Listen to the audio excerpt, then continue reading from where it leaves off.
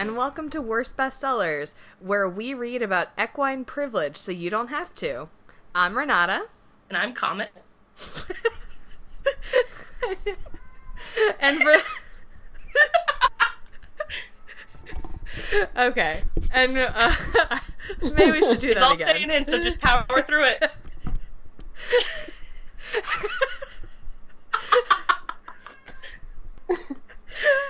Oh, God. For this episode, we read Horseshy by Bonnie Bryant. Joining us to discuss this second book from the Saddle Club series is Jess, writer and casual horse enjoyer. Hi, Jess. Hello. Thanks for having me. I broke Renata for you. Oh my God. Hi. Thank you, not Kate, aka Comet, aka Becca.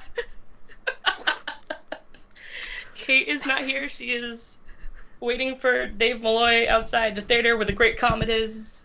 That stuff. So I'm here. Deal with it. And I have a cold. Deal with that. I also just want to point out I'm not drunk. I just thought that was very funny. We need to do that since we finished recording the last episode a week and a half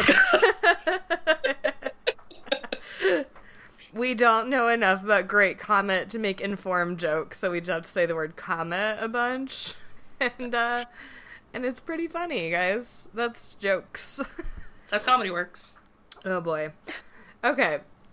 So, we are in the midst of Flashback Summer, where we revisit popular books of yesteryear. We're dipping into the Saddle Club series, which I know was very popular for a lot of girls in our general age bracket. Girls and boys, probably. I don't know. I don't know what boys like. Who does? Yeah. Definitely a lot of girls liked it. I never read any of these when I was a kid, and I don't think Comet did either. I read one. Oh, okay. I got it it was a hand-me-down that was in a box of hand-me-down clothes from my cousin. It was Starlight Christmas. I don't remember what happened in it. Sure, there was a lot of horses. I'm sure it was probably Christmas. I think that's when Carol gets a horse named Starlight. Oh. Presumably Sounds right. for Christmas. Yeah, it did not stick with me. Did not make a strong impression. But I don't care about horses, and I never really have. Same. Yeah. And I feel like this is basically like a Babysitter's Club, but horses. And let's ask Jess to speak on this.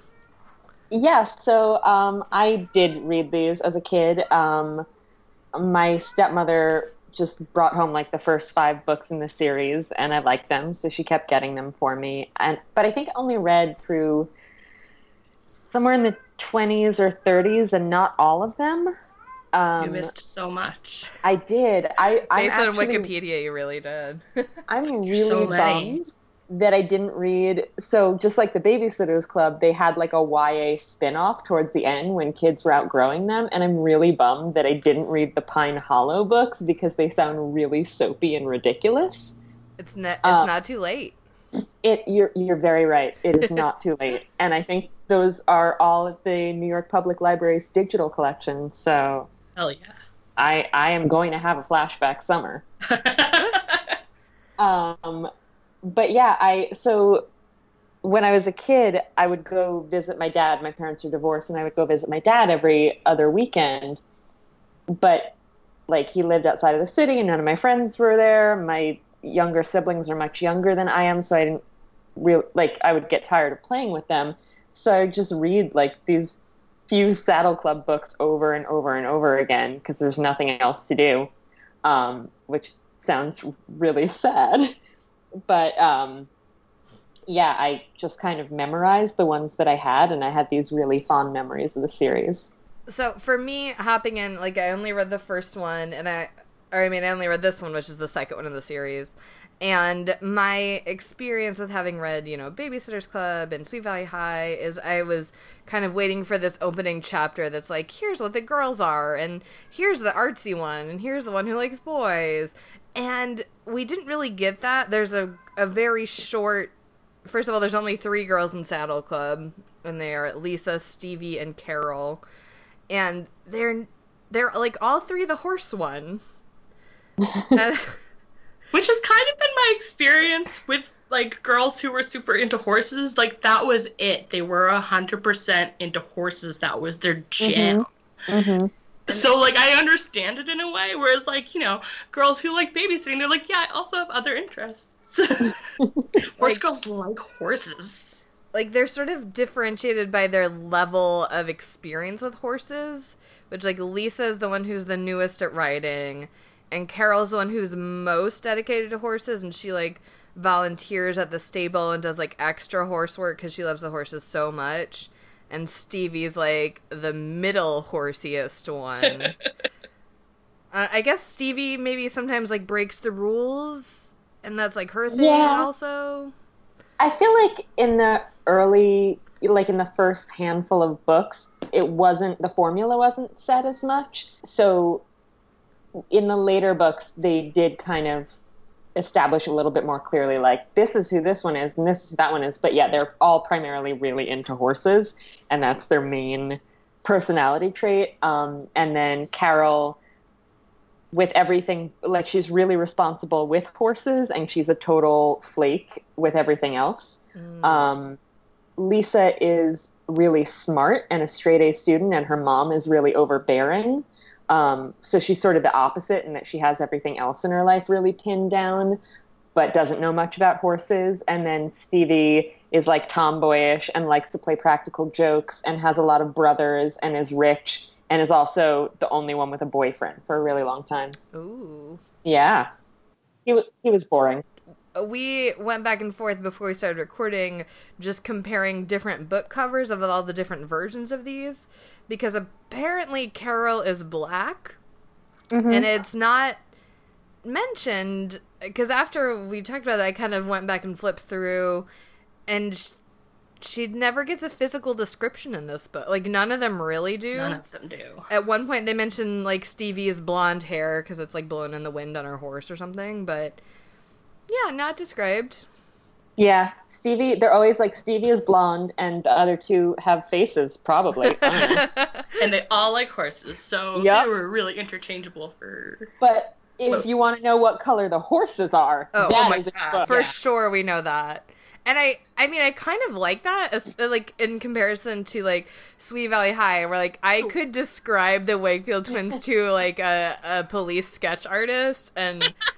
have them down, and make sure you draw the heart-shaped faces. Oh my god, of course, and Elizabeth's beauty mark, cannot forget it. But you know, those books were so obsessed with their physical beauty and describing it in every way, in a way that if you're reading as a kid and you're like fat and brunette, you're like, oh, that's what beautiful looks like. That's not what I look like. And with these horse girls, like, they look like girls on a horse, I guess. So on one level, that's good. On the other hand, if you're going to have a little bit of diverse representation, like, does it even count if you never say it? Right. And if the models on the cover are so ethnically ambiguous, or like, well, in this one, maybe she's just tan, but in this one, she's black. I don't know. Is this the same girl? Yeah. Like, I don't think I realized until I was an adult, because towards the end of college and, like, the first couple of years after college, I got really into, like, going back and collecting all of the series books that I'd read as a kid. So I was, like, building up my Saddle Club collection again, and my Babysitter's Club collection again, and my Animorphs and whatever. Which, by the way, I bought a third copy of Horseshy for this because...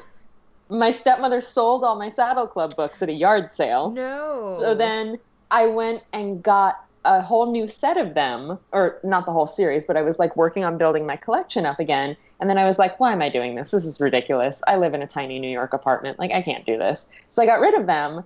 And then I was like, all right, I've made a mistake. But yeah, so part of the reason I started reading them again was because they reissued them.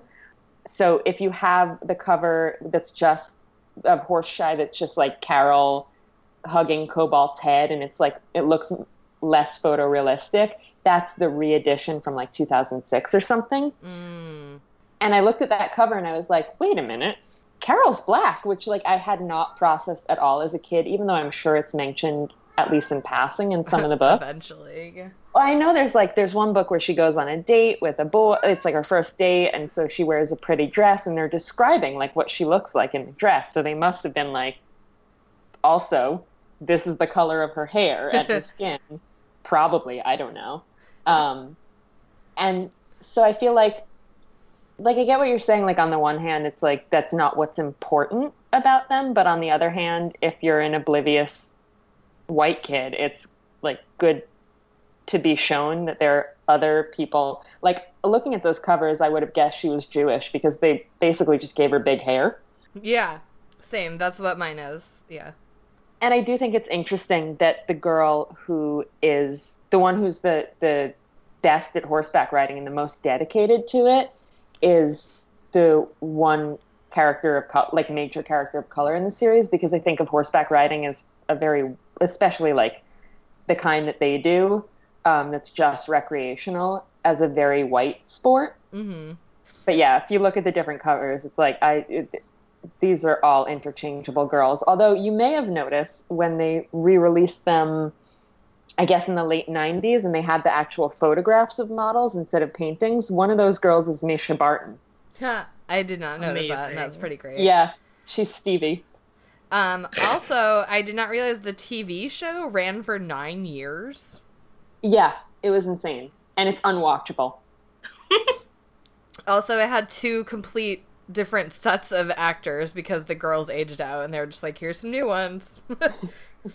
Oh, and it's Australian, so I've tried to watch episodes on YouTube, and I can't because it's terrible. But I'm like, because sometimes it sounds like they're trying to do American accents, and sometimes they forget. And I'm like, are you supposed to be in Australia or Virginia? Because it's really not clear. That sounds great. Yeah, I guess, I mean, the Babysitters Club had, like, both, I guess it was TV show. Like, we sometimes got VHS tapes from the library, but I don't even know how you watched that show or, like, when it was on. Yeah, I just had a tape. I can't remember now. I guess I only had the tapes from like the library. That or it was on like the Disney Channel or something. Yeah. We didn't have cable. No, me neither. I had free preview weekend where whenever there was words on screen, there was an inexplicable static. Yes.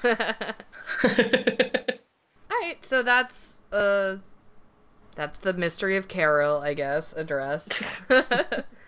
So this one, when we were talking about what book to pick, Justin, you remember this one very clearly. I tweeted, actually, I didn't even tweet, I think, the title of it.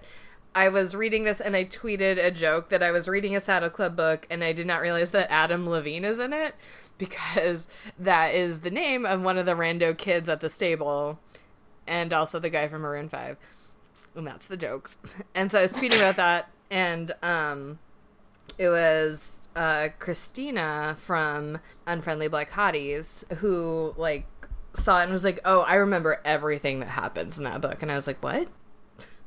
And then, Jess, you had mentioned that you were, like, traumatized by this, so I guess it's, like, a thing.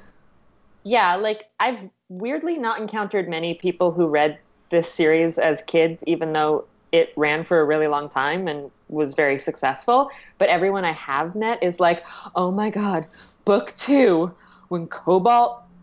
Spoiler... I mean, people are going to find out if they listen to this. Right. But that's like spoiler alert for this thing. Book, but we're going to, yeah. That we're going to spoil in 5 minutes. That's the major thing from the series. It's sort of like if you mention the Babysitters Club and people are like, oh, Claudia's outfits, and they never aged. Cobalt is the thing that people remember from this series. And this book is...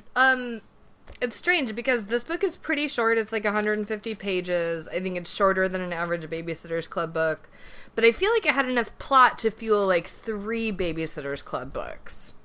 Because, like, I read the summary of this, and they're going on the mountain trail overnight, and it's like horseback riding, camping. And I was like, oh, that's cool. Like, I like camping. I like books about summer camp. And the camp out is like 2 chapters of this.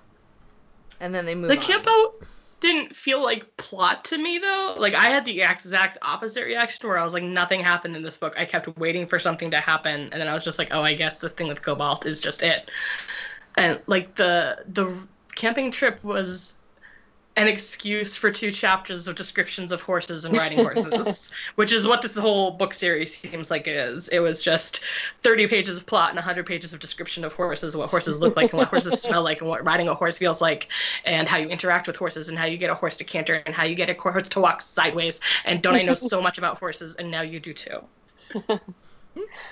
Yeah, like if it was a Babysitter's Club, then yeah, they could have gone on this overnight, but it would have been about how like Karen convinced everybody that the woods were haunted by a ghost horse, and Jamie was afraid of carrots, and like so much more into.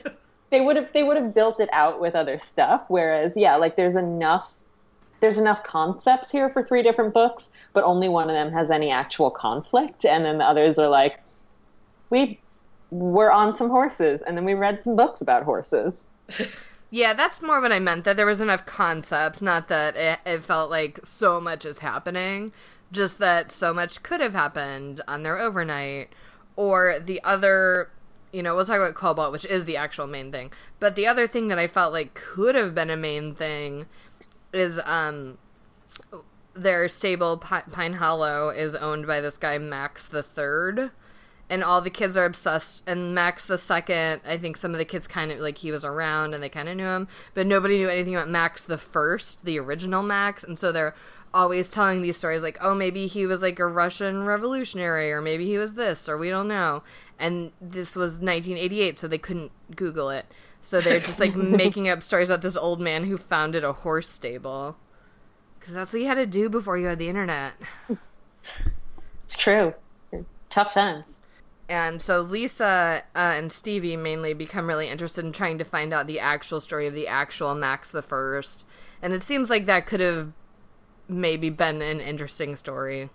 But yeah, they made it the most boring story they possibly could out of all the options. Yeah. Well, I mean, it was also secretly educational because it taught you how to use the library. I did kind of like that. And I did kind of like, when they first go there, the librarian is extremely unhelpful, and I was like, God damn it. But then as the librarian, I was like, that librarian's doing a terrible reference interview, she's not doing one. But then as the librarian is like, oh, you're like actually interested, then she becomes very helpful. And I was like, that's good, I guess, but she started off, they walk in, they're like, we're looking for books about horses, and she's just immediately is like, Dewey Decimal Number, like, 670, whatever, and they're like, but wait, but also this town, and she just, like, keeps telling them Dewey numbers. So, yeah, so, I mean, I like that they were using the local library, I like that it was helpful. Ultimately, I didn't love that the librarian started off their whole interaction by just rattling off Dewey numbers. That's not the best customer service interaction. Librarian shame her. Listen, we get a bad rep for doing that kind of shit, and I just want people to know, if you come in my library and you're trying to do horse research, I will be more helpful. She did permit horse play in the library, so. Did she permit it, or did she just not know it was happening? She probably didn't maybe know. Also, like, start at the beginning and go through this book. All right, yeah, I've gotten my librarian venting out of the way, so I guess we can more or less go through the plot, yeah. So it starts with horses. Yep, and it ends with horses, and that's it. So. Horses all the way down. Except for the library part in the middle. Except for the library part in the middle. Which is also kind of about horses. But, yeah, when it starts, our Saddle Club girls, Stevie, Lisa, and Carol, are on a trail ride. And I think it's Lisa's first time out riding on the trail instead of just at the stables. And so there's a lot of talk about how it's different and, like, what the rules are of that. And also we learned that they didn't technically have permission to do this, but Stevie said it would be okay. And then there's actually no consequences. They don't get in trouble. Well, I guess there is the consequence that Lisa falls off her horse, but she's fine. Well, they almost get killed by a bull, but then they don't, and it's okay. Oh, right, yeah. So she falls off the horse, but then she doesn't want to ride anymore. That's very important to the theme of the book. True. Okay. She doesn't want to get back on, and they have to, explain that, even though you fall off, you just got to get back on again. Yes, like they say. Yeah, exactly. And she does. And then there's talk about this mountain trail overnight, and they're very excited, and they have to prepare for it. It introduces us to Veronica, the mean girl, who is very rich, and like her. This I thought was a strange detail. Her mom drops off like a brand new bag for her to take, and it's full of expensive Italian hard candies, and the kids are like, these kids are 12. Who's excited about hard candy? Yeah, it's really weird. But they're expensive, and that's what matters. I mean, I guess, but like, give me a Snickers. Jeez. Yeah, I don't care how much money you pour into it. There's no making a hard candy exciting. You're right. So they go on the mountain trail overnight, and they see some deer hanging out with the horses, and it's very beautiful. But then Veronica ruins it by screaming because she saw a spider. Typical Veronica. Veronica, who never cares for her horse. When they stop to break for lunch, she just leaves it be, whereas everybody else like gets their horse water and feeds it or whatever. And Carol is always taking care of her horse for her because otherwise it just wouldn't get done. And also because he's the most beautiful horse in the world. Yes. And he's a thoroughbred stallion named Cobalt. And he has amazing bloodlines, which you will learn if you read this book because they talk about it a lot. And Carol is in love with him and wants to marry him. Basically, yes. So she doesn't mind doing all of Veronica. Like, Veronica never asks. She just assumes someone will do it. And Carol is basically happy to do it because the horse is so beautiful. And the mountain trail, like, in this segment of the book, we get a lot of information about the proper technique for horse jumping. Oh, that's the other thing. When they're on their pre-overnight trail ride, they all jump over a wall to get away from the bull, which they weren't supposed to do because they hadn't, like, totally learned jumping yet. But they did a good job. Yeah, you're not supposed to jump until you've been riding for a year. And Lisa's, like, brand new to riding, but she does it because she's so good. She's so good at horse. Yes. Yep. Or the horse wants to get away from the bull and she just doesn't fall No, she's off. so good at horse, Jess. Oh, I'm sorry. But that is actually, it is like their thing about Lisa, because I was reading a description about the first book too, where they're just like really impressed by her instincts for riding. Oh yeah, because in the first book, her mom brings her to the stable because she's very waspy, and she's like, I need my daughter to know all the things that are important for a young lady to know. So Lisa has like a little bit of lessons and everything, like dancing and piano playing, but she's not supposed to get really into something because passion is not acceptable for ladies. No. So she has this riding lesson, and they put her on this like kind of older, gentle horse named Patch. And she's riding it around, and she's a little nervous, but she's going around on Patch at a walk in a circle, and it's totally fine. And then somebody slams a door, and Patch tends to freak out at loud noises. Excuse me. It's not somebody, it's Veronica. Oh, well, that's the twist. Oh, sorry. Another spoiler. But yeah, so Veronica slams this door and Patch freaks out because, of course, you want to put your brand new riders who are determining whether or not they want to take lessons on the horse that's going to freak out at a loud noise. Mm-hmm. So he takes off and he's like galloping around the ring, and Max and Lisa's mom are watching like, well, she's going to die. There's nothing we can do about this. But Lisa, in the midst of her panic, like realizes how to work with Patch's gait and calm him down by slowly pulling on the reins. And everybody's like, she's a horse savant. But then the whole book, she thinks that it was Stevie because Stevie played a very gentle prank on her earlier. And she's like, that seems like the kind of thing that Stevie would do. And then, of course, at the end, it turns out that not only was it Veronica, but Carol knew the whole time and didn't tell Lisa or Stevie what was going on because then Veronica wouldn't let her play with Cobalt. Oh. Mm-hmm. Interesting. Okay, see, I'm sorry, I didn't realize it was a twist, because in this book, that's kind of like how we're introduced to Veronica, is like that bitch who slammed the door last week. Yeah. Which also, it's interesting that these books are tied together. Yeah. Unlike Babysitter's Club, which, like, the books just happen, nothing connects, really. There's no timeline.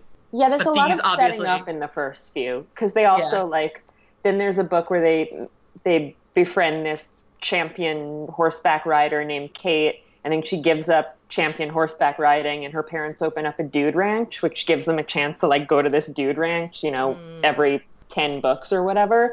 So they have to put all those things in order. True. Yeah, see, whereas the Babysitters Club, they just put that all in chapter 2 every time, and they're like, here you go. All right, so horse jumping, we've learned about it. How important and difficult it is. Mm-hmm. We go on the mountain overnight, we come back from the mountain overnight in, like, 2 chapters. We get ice cream, I think, and then Carol gets a call from Stevie that's like, you just have to come to the stables right away. And it's because... Jess, you explain. So yeah, Carol's been away for like a long weekend with some friends of her father's, and while she was gone, they were doing like a jumping class so when they're on the overnight and they're practicing their jumping, Veronica keeps galloping Cobalt into a downhill jump, and Max keeps yelling at her and telling her, stop, don't do that, because there's a very long horse-splanation of this, but basically, if you like send that much weight downhill at that speed and the horse lands on its relatively delicate front legs, it can fall you'll break the horse. So the horse will have to be destroyed. Veronica is told not to do it multiple times, and then she does exactly that. Cobalt, there's a horrible line that's like, his leg buckled, but not at the knee. And his leg is totally shattered. Veronica breaks her arm. Cobalt has to be put down or destroyed, as one of the girls puts it, and Carol is heartbroken. It's also worth noting that her mother died the previous year, and she's processing a lot of her grief over that through Cobalt, but she also was genuinely in love with this horse. It's also very weird about like how much grief she's actually processing, because there is this weird through line of the book where she spends a lot of time trying to convince her father to date again.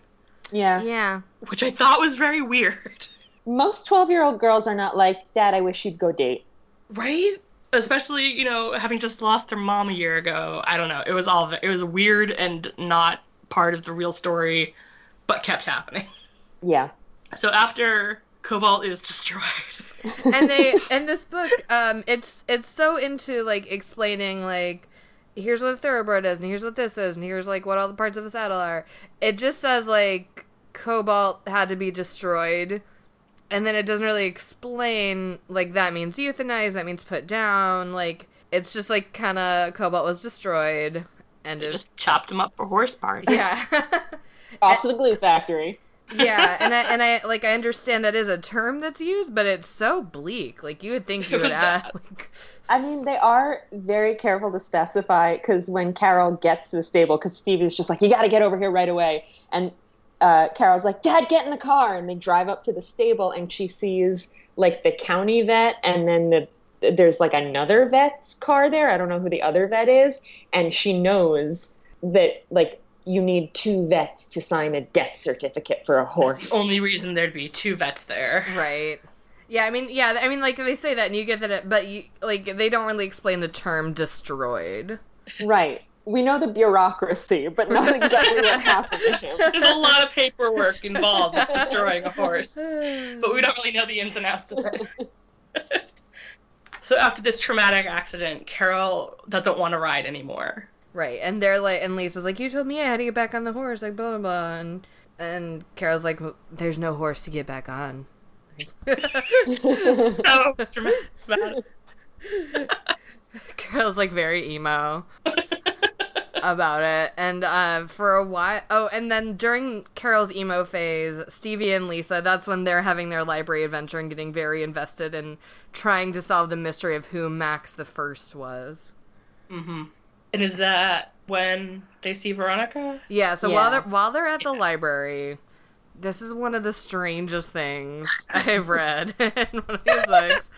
They see Veronica, like, reading a horse book and riding a chair as if it were a horse, and, like, pretend... chair backwards, which is very un-Veronica. Mm-hmm. Like, pretending to do a jump, and they're like, wow, she has, like, really good jump form on that chair, and... It seems so awkward, and just imagining them, like, watching this, like, it makes me uncomfortable to think about it. But they realize that Veronica actually, like, is trying to get better, and they're kind of, like, impressed. And then we kind of go back to Carol. Oh, they trick Carol into going back to the stable one more time because of, like, she said she would help unpack from the mountain overnight, and so they make her go do that, basically. And while she's there, she goes into Cobalt's empty stable and just sort of, like, finally processes her grief and, like, sobs in this empty stall in the stable, and then falls asleep in the stall for an undetermined amount of time, and then wakes up to hear Veronica and her dad, and she realizes her dad is talking about buying her another horse. Specifically the one that Carol rides at the stable. Yeah, because there's, like, there's horses that just the stable owns, and, like, you can ride them for lessons, but I guess you could also buy one of them to be your own one, or get another horse from somewhere else. But, yeah, her dad wants to buy her, Delilah? Yeah. Delilah, the horse that Carol used to ride, but Carol stopped coming to classes, so now Delilah's fair game, I guess. The dad wants to buy Delilah, and Veronica's like, no, I'm not ready for another horse. Like, it was my fault that Cobalt died, or was destroyed. And the dad is like, who cares? We got the insurance money. And Veronica is like, no, I don't want to hurt another horse. I want to, like, she actually, like, is a good person about it. And Carol's very impressed, basically. It's the only time in the whole series that Veronica is not a monster. Oh, interesting. Like, because it seemed like a real character arc for her, but you're saying she goes back to just being, like, bitchy, mean girl. Yeah, like, I really like her in this book. I think she's an interesting character here, and then everywhere else, she's just, like, awful to them. Huh. Well. Sorry. I thank you for destroying Veronica for me. Veronica had to be destroyed. Anyway, so then, is it now, or is it, I don't want to get too bogged down in the ins and outs of this. At some point, maybe this, or maybe she comes back another time, she finds out Delilah, her lady horse that she rides, is pregnant by Cobalt. So there's going to be a baby half Cobalt.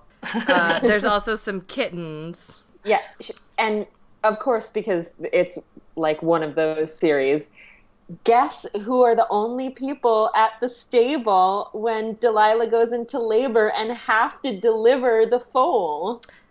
Is it Veronica? Just kidding. Is it the Saddle Club Girls? It's the Saddle Club Girls. Well, shit. And then they named the foal Samson, which is pretty cute. Oh, yeah, like Delilah.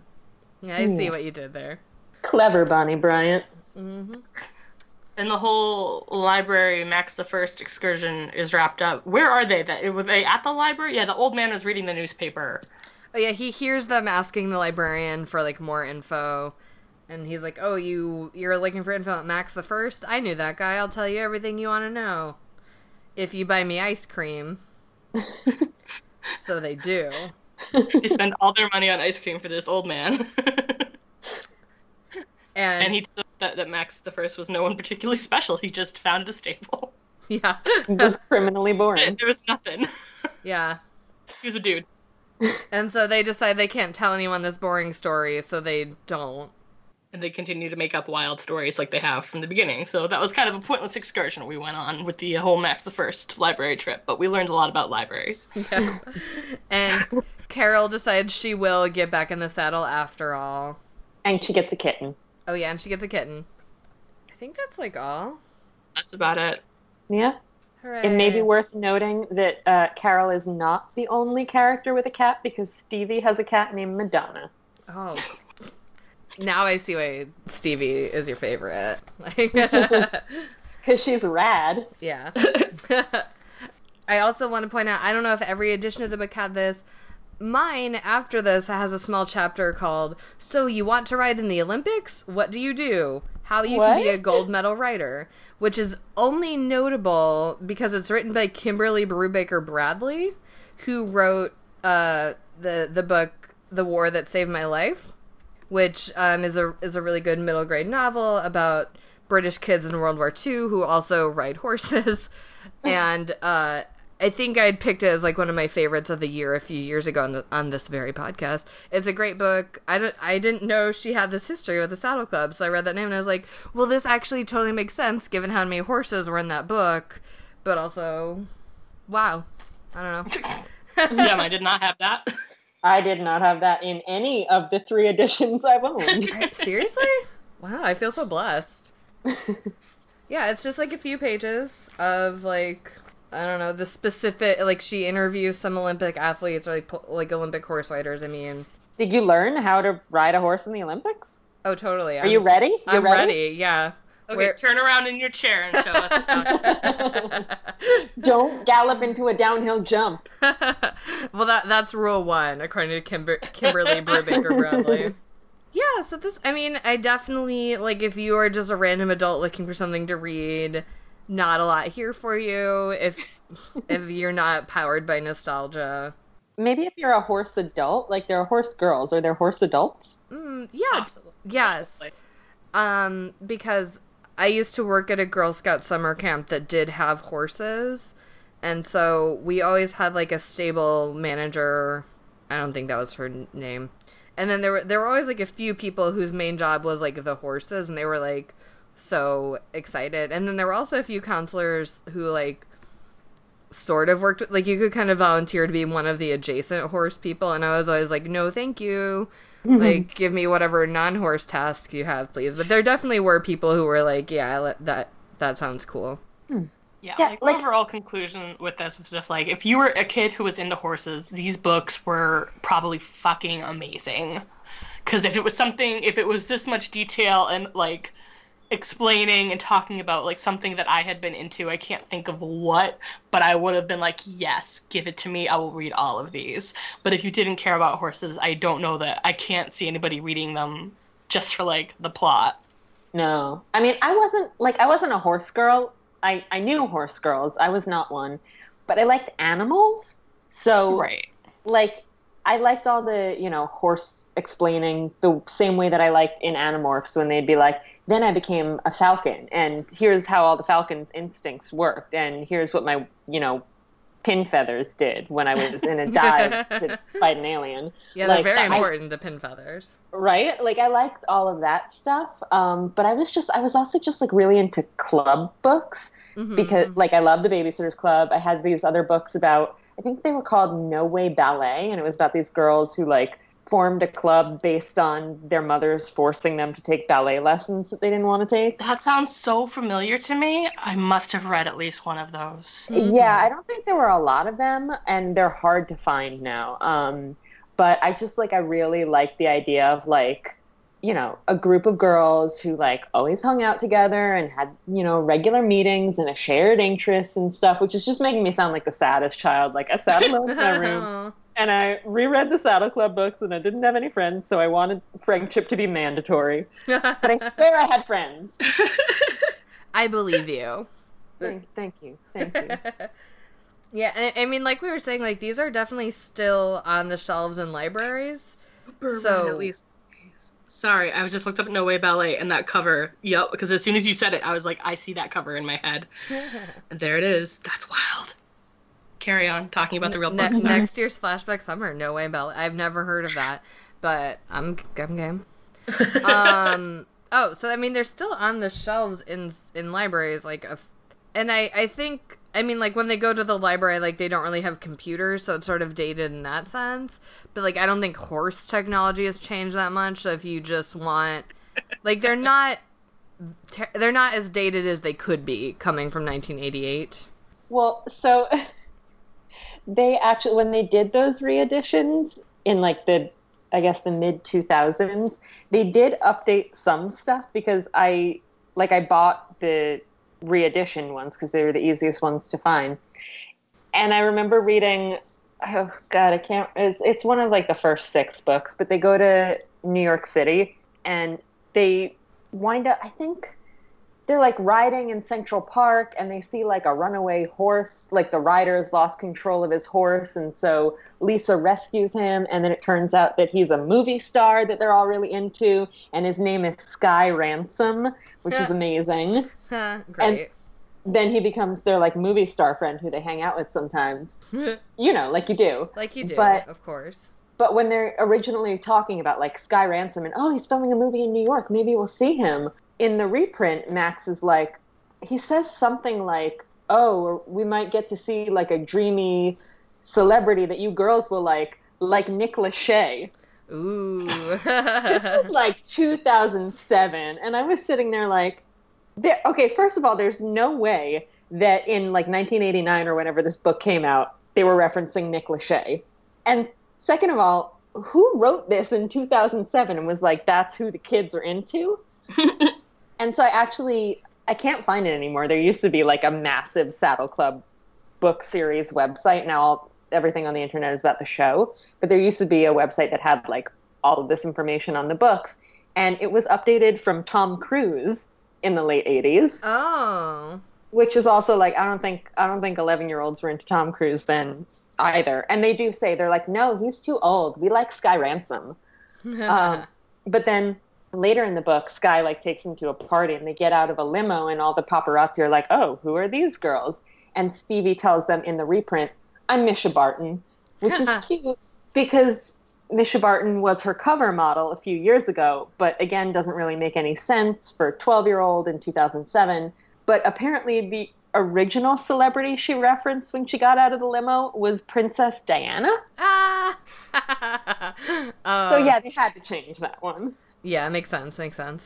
But yeah, in terms of, like, they just changed a few celebrity names as far as I can tell. And then there's, in the Dude Ranch book, they took out, they befriend a Native American girl. Oh, that sounds great and not racist. Ooh, it's bad. But she's always referred to as Indian in the original printing, and they changed all of that to, well, because they keep seeing her, like, riding in the distance, and they're like, oh, the mysterious Indian rider. And then they changed it to either mysterious or Native American. It's bad. And, like, you can't, like, they changed the word, but they can't do much about the overall plot and how they're just, like, constructing this weird, creepy story about her. And then they eventually meet her. And this is their, like, the Dude Ranch that's owned by the family of their, like, competitive riding friend, Kate. And they meet the Native American girl, and Kate's like, oh, that's Christine. She's in my class at school. Like, why were you guys being weird about this? So they, like, learn a valuable lesson or whatever, but it's not good. Yeah. I mean, sounds very, like, late 80s. Mm-hmm. I mean, honestly, sounds like you could... I'm sure there's still books like that now. But hopefully we're moving away from it. Fingers crossed. Ambiguous noises regarding the state of diversity in the publishing industry. Okay, I don't know. Anything else you want to say before we move on to our dramatic readings? I think the only other thing for me is, I mean, since we're talking about the Dude Ranch book already, or I was, because I love the Dude Ranch book, even though it's terrible. Like, the girls, they wind up saving the Dude Ranch from going out of business by being in a rodeo, and it's like, why couldn't the people who own the Dude Ranch do it? It doesn't make any sense. But in terms of, like, heartwarming middle grade books where animals die horribly, you guys are like, oh boy. So the people who own the Dude Ranch are like, okay, we're going to go on a cattle roundup and we're going to take these 11-year-olds with us because that's a great idea and definitely not going to open us up to a lawsuit in any way, shape, or form. And Stevie gets off of her horse to save a calf that's, like, in a hole or something. Oh, no. And she almost gets bitten by a rattlesnake, but she is saved by Christine, the Native American girls, by Christine's dog, who's named Tomahawk, of course. Oh, boy. It's this, like, wonderful German shepherd. He, like, jumps in front of the snake to fight it and save Stevie, and he gets bitten instead, and Christine comes running up just in time. Like, the snake slithers away, and Tomahawk, like, dies in the girl's arms, and they both cry about it. It's really sad, and then Christine gets a puppy. Oh, jeez. Okay. Yeah. So these books were like, we will kill animals. We will do it. Like, there's one horse that dies in childbirth. There's another horse that, like, has to be, like, put out to pasture when it gets too old to be ridden by the kids anymore. Like, they're not pussyfooting around this. All right. On that note, Duarte was, like, very upset when we first started recording, and now he's gotten very quiet. I think now he's afraid he'll be destroyed. It's like, I'm learning what you guys will do to animals. But the cats are all okay. I think Madonna's fine. Oh, great. Cool. Well, then, thank God the cats are all right. And let's move on to our dramatic readings. Our first one is very early on in the book, and it's really, like, as close as we ever get to a detailed description of these girls. And Jess is going to read it for you. There's not any characters to do voices for, so just take it away, Jess. All right. Carol watched the riders in front of her. She and Stevie had been riding together for 2 years, as long as her father had been stationed at the Marine Corps base at Quantico. Colonel Hanson had bought a house in nearby Willow Creek, Virginia, the first time they had ever lived off a base, and Carol had started riding at Pine Hollow. Until that time, most of her friends had been military brats like herself. Now her best friends, Stevie and Lisa, were riders. The three of them had formed the Saddle Club. The only requirement for membership in it was to be horse crazy. So far, they hadn't met anybody as horse crazy as they were, so there were just the three members. Even though Lisa was a year older than 12-year-old Carol and Stevie, she'd just started riding. But Carol could tell that Lisa had a natural feel for horses. She'd known it the first time she watched Lisa ride in the ring at Pine Hollow. When Lisa and her mother had shown up at the stable, Carol was sure Lisa was just another spoiled rich kid, dressed in fancy riding clothes. Then Max had put her on a gentle pinto named Patch to see if she knew anything about horses. Before she'd walked around the ring twice, Veronica D'Angelo, who really was a spoiled rich kid, had let a door slam loudly enough to frighten Lisa's horse. Patch had bolted into a gallop.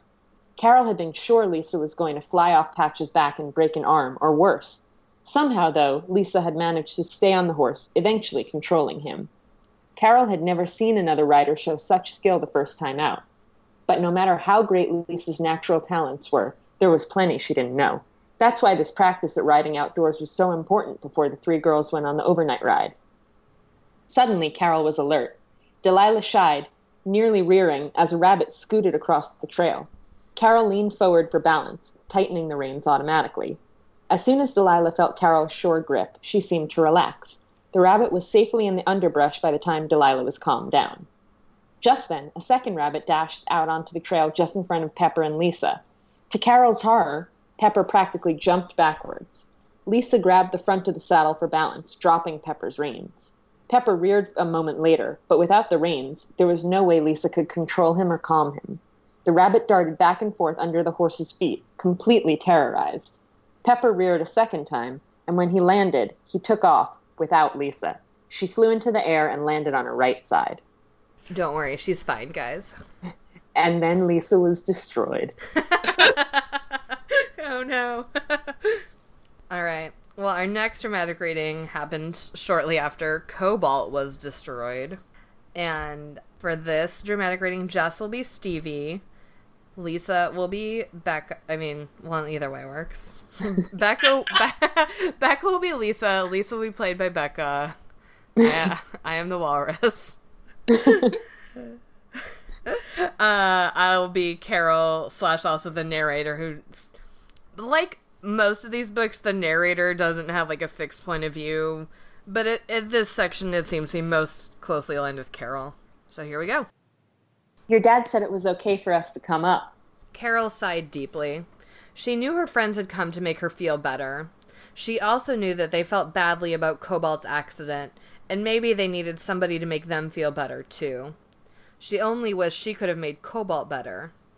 But, of course, she couldn't. "Sure, come on in," Carol told the girls. They came in and sat on the bed with her. Stevie handed her a soda. Carol took a sip and nodded thanks. "I guess you'd better tell me exactly what happened. I really didn't want to know yesterday, but I think I'm ready now." It was Veronica's fault. It was just exactly what Max had been telling her not to do with the campout. We were all there. It was a jumping class on the cross-country course. I was watching with Max. Stevie had just gone over the jump on Comanche.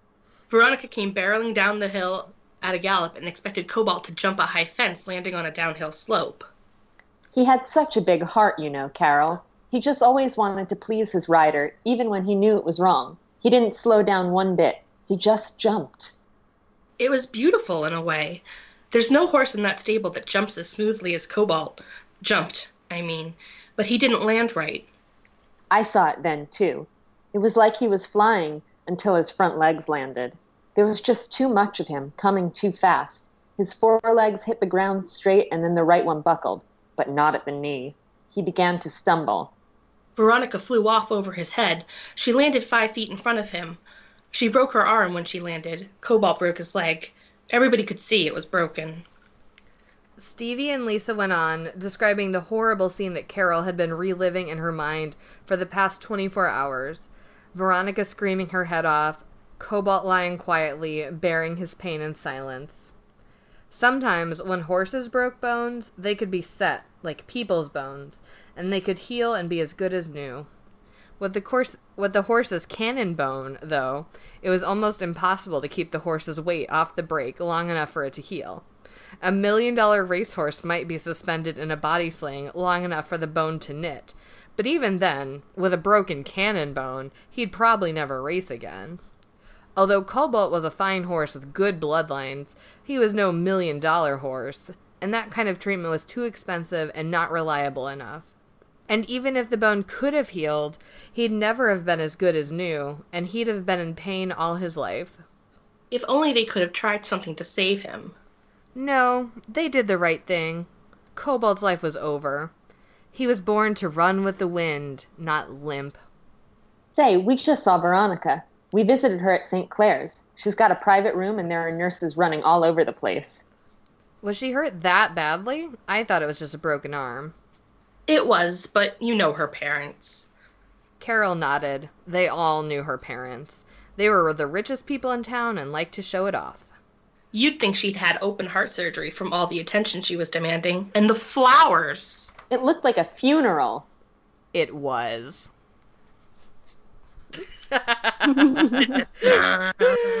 R.I.P. Cobalt. Gone but not forgotten.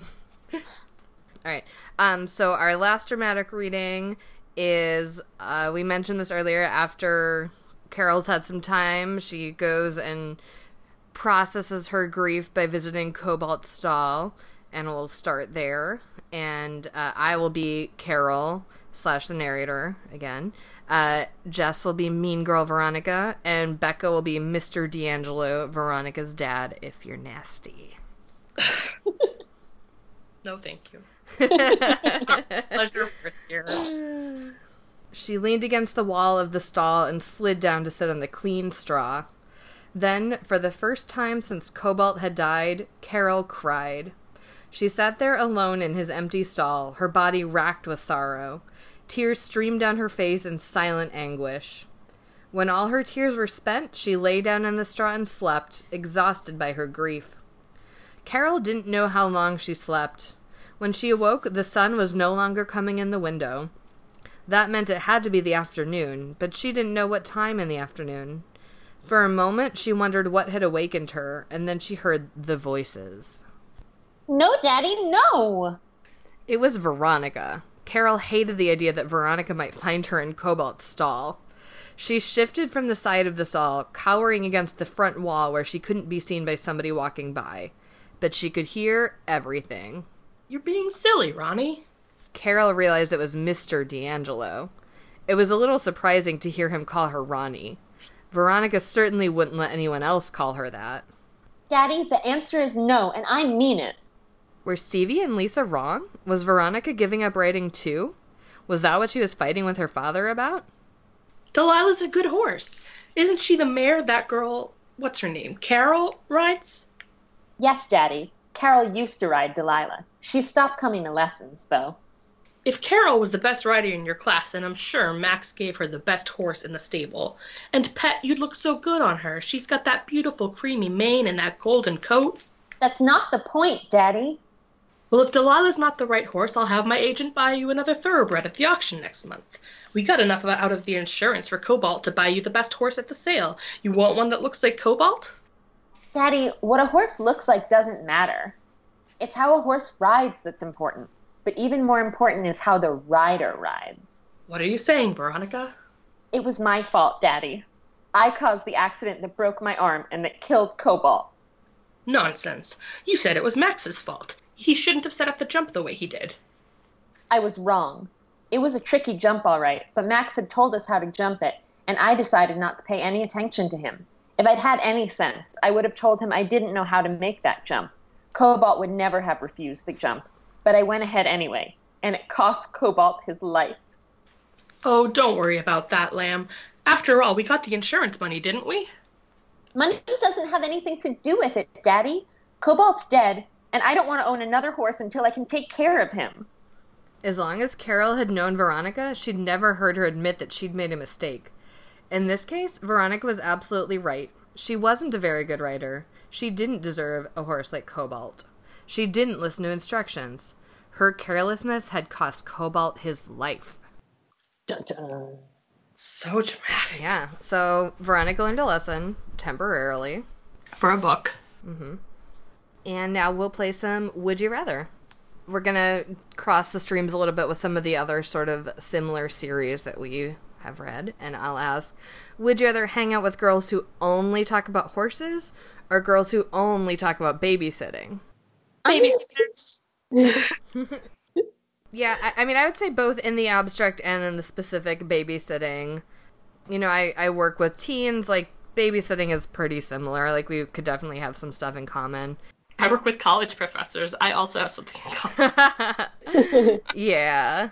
See, I'm going to say horses because, like, I used to babysit. I encounter babies much more frequently than I encounter horses. So, like, I can get my babysitting fill on my own. Yeah. But I'd like to hear about what the horses are up to. All right. The horse drums. Well, what's going on horse Twitter? You're far more likely to have to deal with a horse that's had an accident and had to be destroyed than a child who's had an accident and had to be destroyed. Yeah. Are you ready for emotional turmoil? I don't remember that happening to Jamie Newton. And he had a lot of accidents. He did. That was my Babysitters Club fan fiction. Dark fic for Babysitters Club. Rated M for major character death.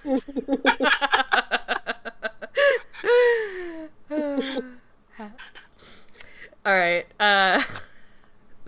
This has gotten away from me. Would you rather, if it ever was with me, would you rather be friends with Veronica D'Angelo or Jessica Wakefield from Sweet Valley High?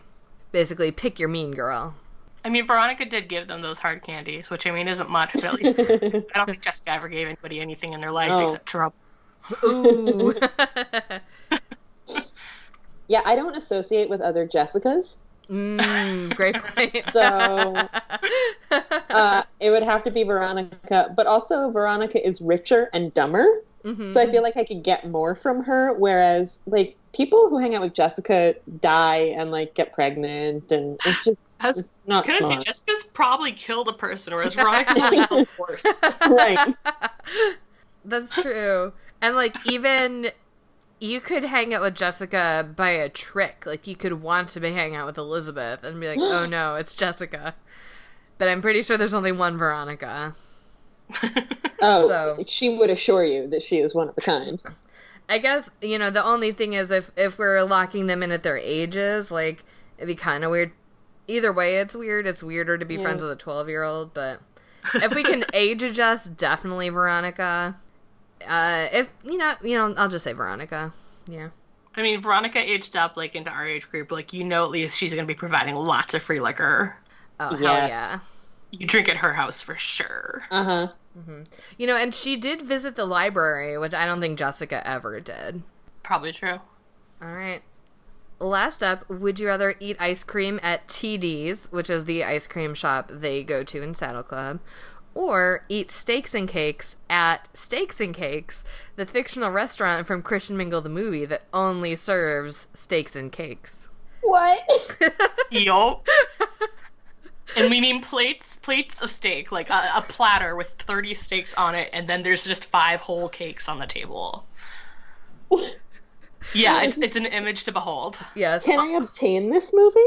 It was streaming on Netflix, yeah. We did a bonus episode also, you can hear not all about it. Like, we got drunk and immediately forgot the pod. You can hear a lot about it. You can hear some about it. You can hear us drunk on a Tuesday around the time of the election, trying to live out our misery through steaks and cakes. Christian mingling. Also, after, because we also talked about Steaks and Cakes in our Sleep Valley High episode, and via Twitter, friend of the show, I don't even know how to pronounce I's name. I only know them from Twitter.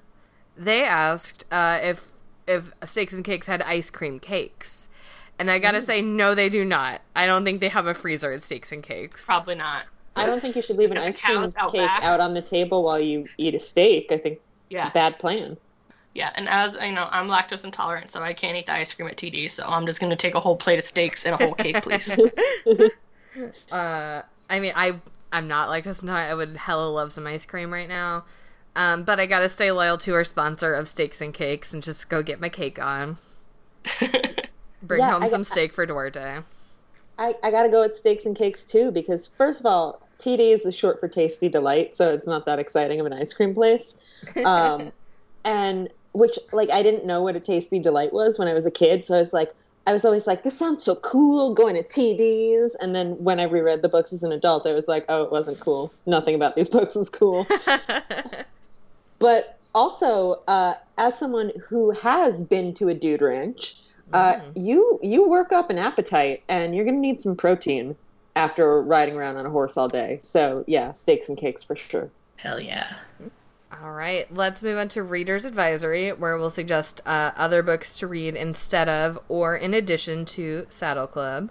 So I would suggest, as I said, I wasn't specifically a horse girl, but I did like animals. So around the same time that I was rereading the Saddle Club alone in my room, I was also rereading James Herriot's books alone in my room.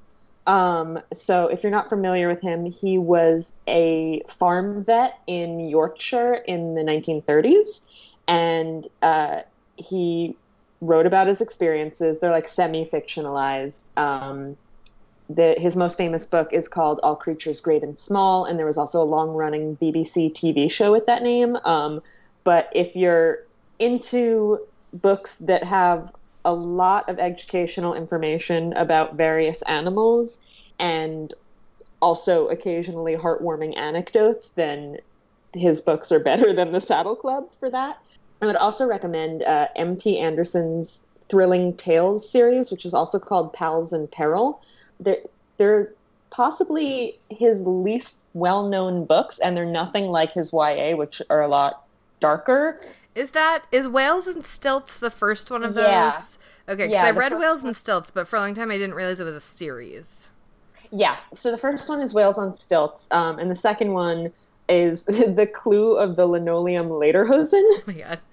And the names get increasingly ridiculous, but they're basically about these three best friends, one of whom is Jasper Dash, boy technonaut, who was the star of a series of like pulp sci-fi adventure books in like the 30s and 40s. One of whom, like, that's his character backstory. He's not, he not from like within the world of these books. He was previously in other books that are not real books. Right.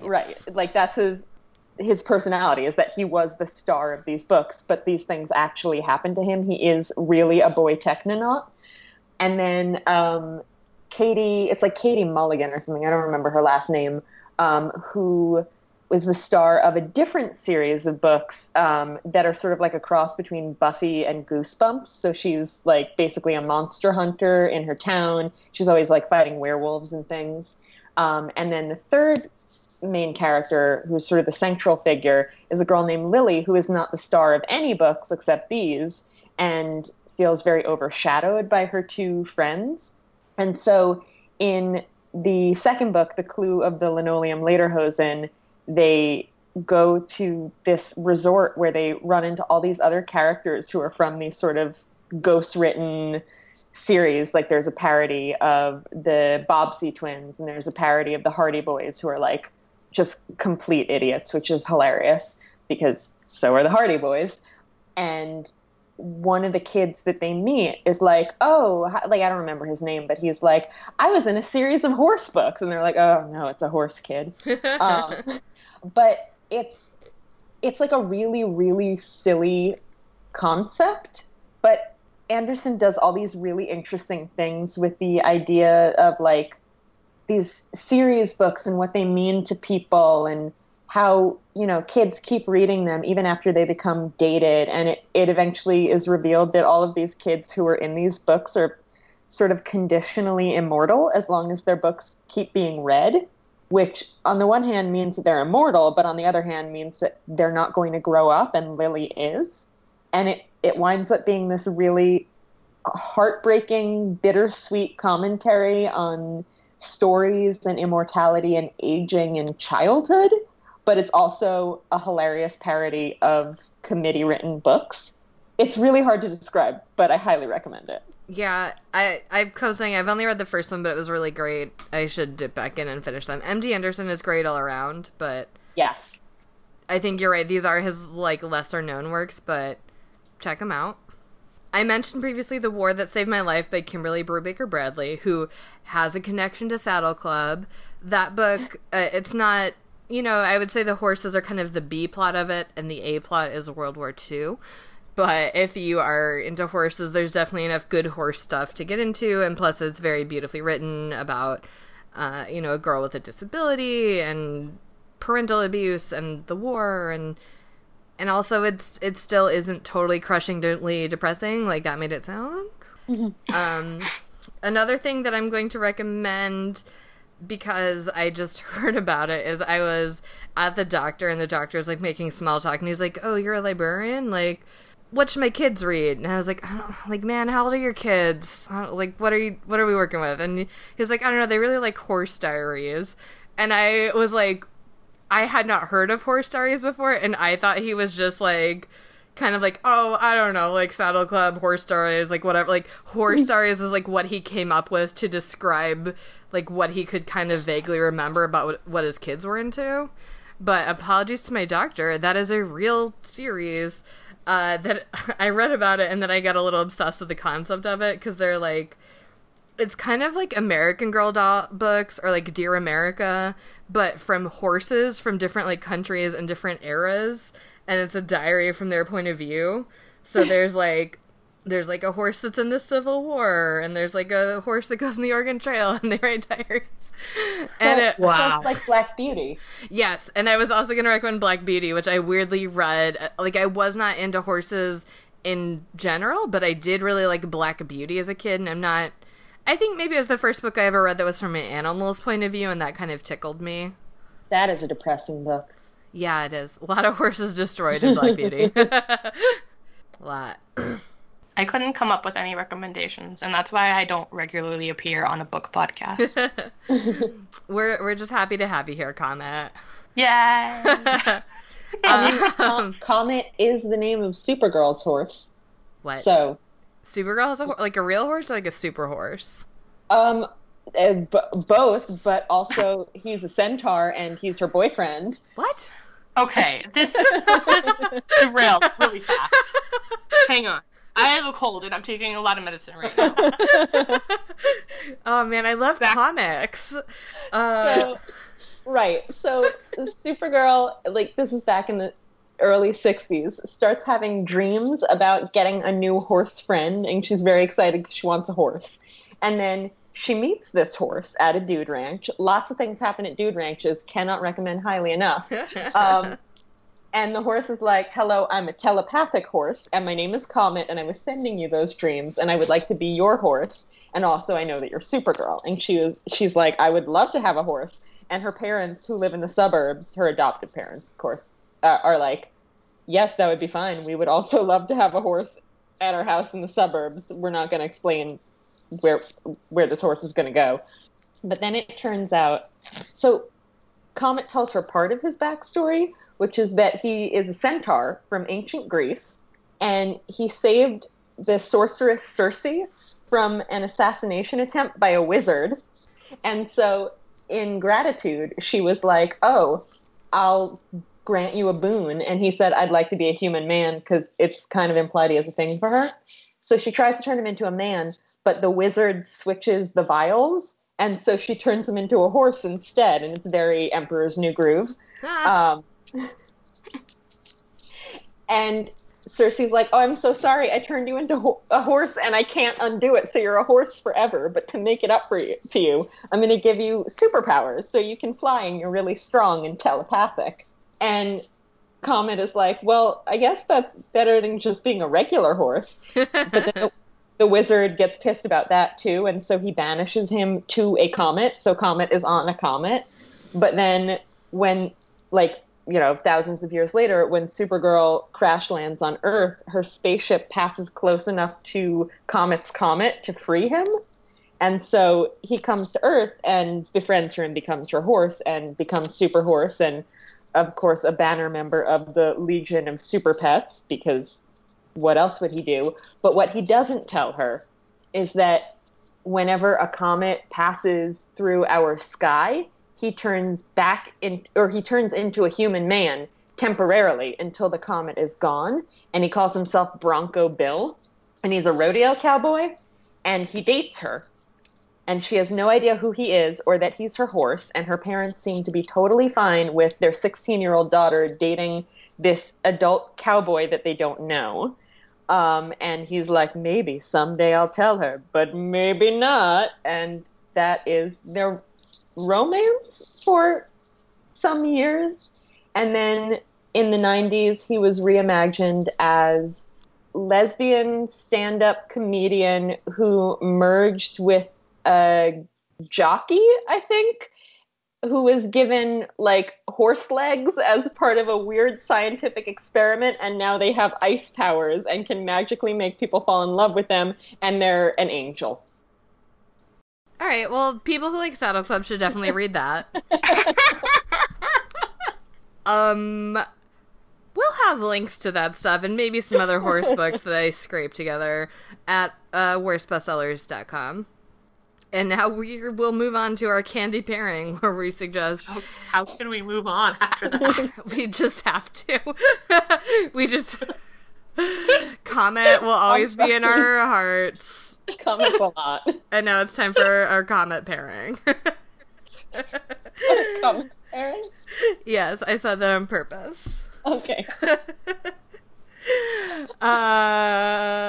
Mine is a stale granola bar that was left in my bag after an overnight trip. You know, this is fine. It sustained me as a granola bar would, but I did not enjoy it as I would have had I actually eaten the granola bar during the trip, aka read this book when I was 8 years old. Mine is a really disgusting ice cream sundae at TD's, because they don't do it in this book, but that's where they have all their Saddle Club meetings.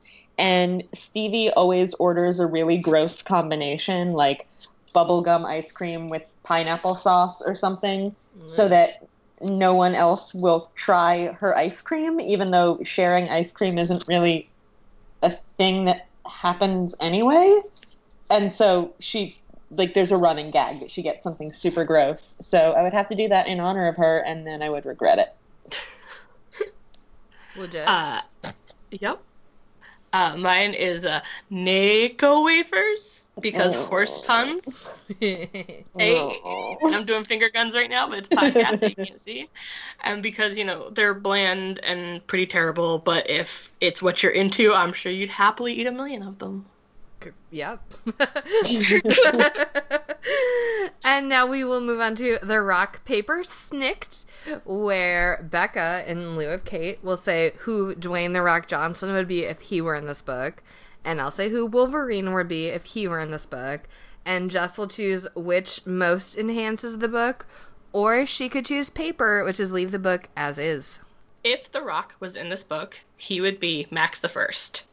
It would literally be The Rock. And then the girls would have to solve the mystery of how The Rock has accomplished this amazing feat of time travel or possibly immortality, which would be way more interesting than the actual mystery of Max the First as it happened in the book. Well, if Wolverine were in this book, he'd be just hanging out in the woods or in a cave in the woods when they're on their mountain trail overnight. And when he heard Veronica scream about the spider scaring away the deer, he would also hear and be super annoyed and come on out of his cave to yell at her about, respecting nature and not being an idiot, especially so early in the morning. She wouldn't really take it to heart or learn a lesson from it, but when her parents hear about the weird guy in the woods, they withdraw her from writing lessons and sign her up for figure skating instead. And Cobalt lives. Okay, so those are both very good. I feel like one of those, I feel like Rock really adds to the drama because you still have the melodrama of Cobalt being destroyed, but then you also have time travel instead of educational library research. I mean, you would still have to do the educational library research to find out about time travel. There'd just be like more quantum physics, probably. Right, and I would be more interested in reading about girls researching time travel than reading about girls researching a boring stable owner. Fair. Whereas I feel like with Snick, you are removing a lot of the drama because there's still the library research, and now there's not even a dead horse to get you through. Yeah. So I gotta go with Rock because I like the additional drama. Yes. I'm sorry, Wolverine. Mark that down. It's fine. Would he scare the horses though? Wolverine? Yeah, or would they like him? I feel like they would like him. I feel like he usually gets along with animals. It's just people he fucking hates. Hashtag fair. relatable. Yeah. That said, well played, Becca. And I agree, I would be hella into reading a book about tween girls researching the Rock's time Serious. travel. I just imagine they're going through like old papers on like microfilm, and there's a picture of the Rock, but in like old timey clothes. Like, Yeah. It's like that- like all those. Were you gonna say Nicolas Cage in the Civil War? I was gonna say Keanu Reeves, but both immortal. that too. Okay, well, we'll link to all of that because that's important. But, Also, they'd probably have to make a serial killer murder mystery board. oh, hell yeah, they Solve it. would. Yeah. Hell which yeah, they you're would. into. In Cobalt's empty stable. Oh, No one God. can- Oh, God. That's where no one goes, so that's where they can hide. Oh, I love this. We need to rewrite this immediately. Dear Bonnie Bryant. Please revise this with even, like, more straightforward cover models and also just add this chapter. Aces. Alright, what would you guys say the moral of the story is? Okay, so this is a real moral, sorry, but working with animals is a serious responsibility, and if you don't treat it as such, they could die, and it'll be your fault, and everyone will be sad, so sorry, 8-year-old girls who love ponies, but step up your game. That's legit. My moral is eat the rich. My moral is you can kill a horse in book 2 of your Horse Girl series, and Horse Girls are fine with it. They'll still read 100+ books in this horse killing series. It's true. I just think it's a bold move to make book 2. I agree. Book like 14? Yeah, okay, let's stir this up a bit. But book 2? That's wild. Horse girls are hardcore. I guess. Speaking of hardcore, let's now move to Duarte's Corner, where my cat Duarte will offer his opinions about the book.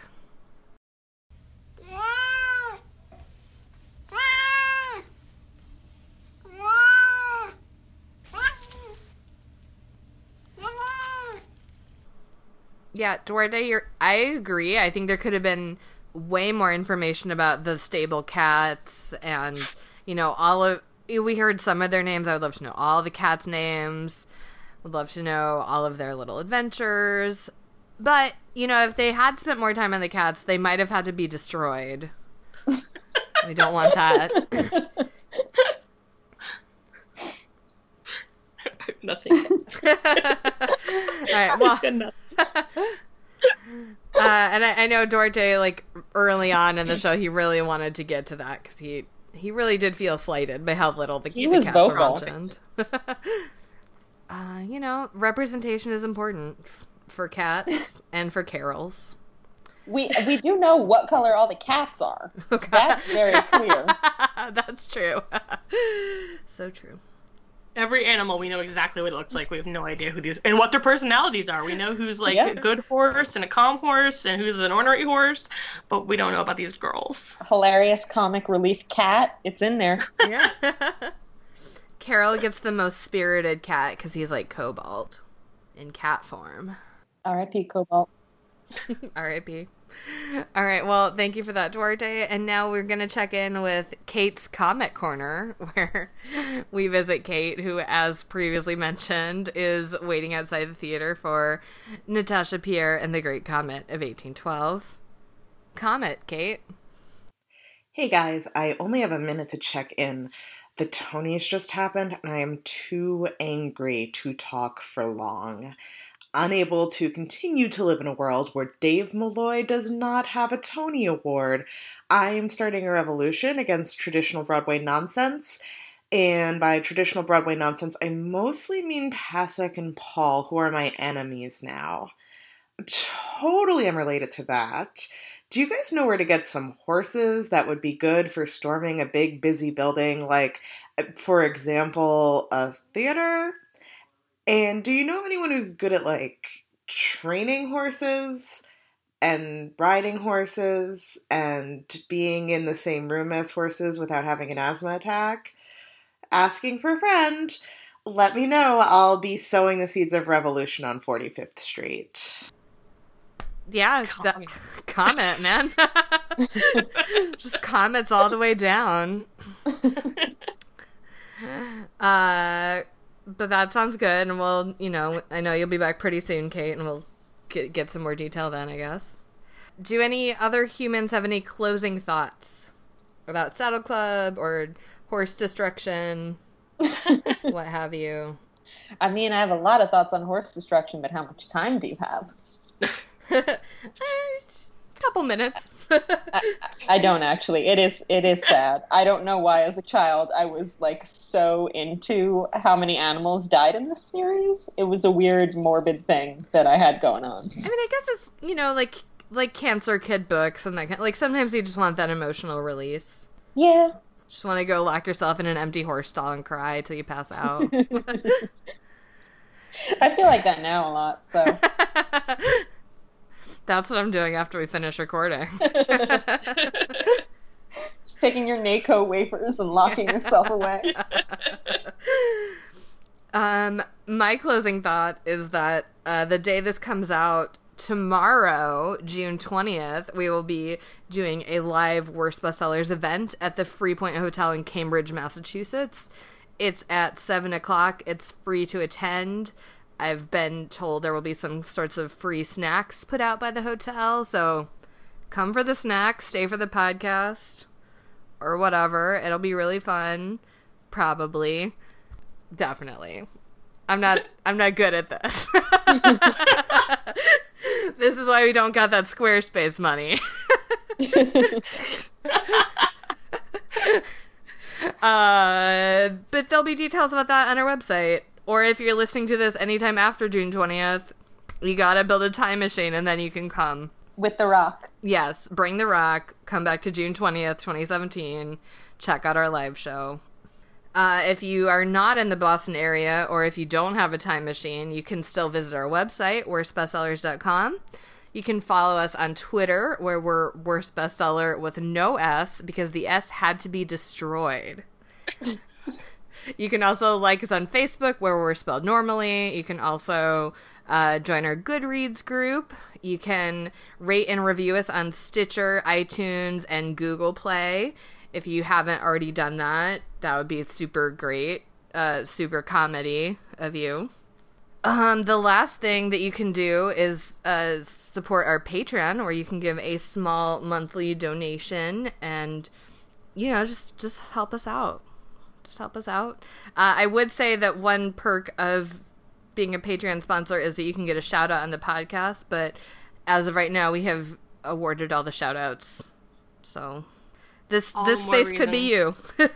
Yeah, exactly. You'd be front and center. No competition. Mm-hmm. Actually, if you're listening to this and you're like, wait, I think I was supposed to get a shout out, reply to your email and let us know how to shout you out. This is my shout out to the concept of shout outs. We would love to give you some. Shout out. Please let us know what name you'd like us to use. I know there are actually a few of those still out. You can follow me personally on Twitter at Renata Snacks. You can follow me on Twitter at Ginthusiastic.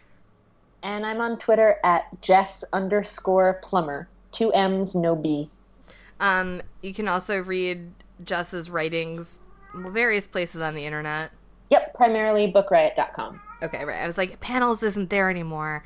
It's gone. But it lives on as bookriot.com/comics. Cool. But sometimes I read books with no pictures in them, but as we Like- can see, then I don't know what anybody looks like.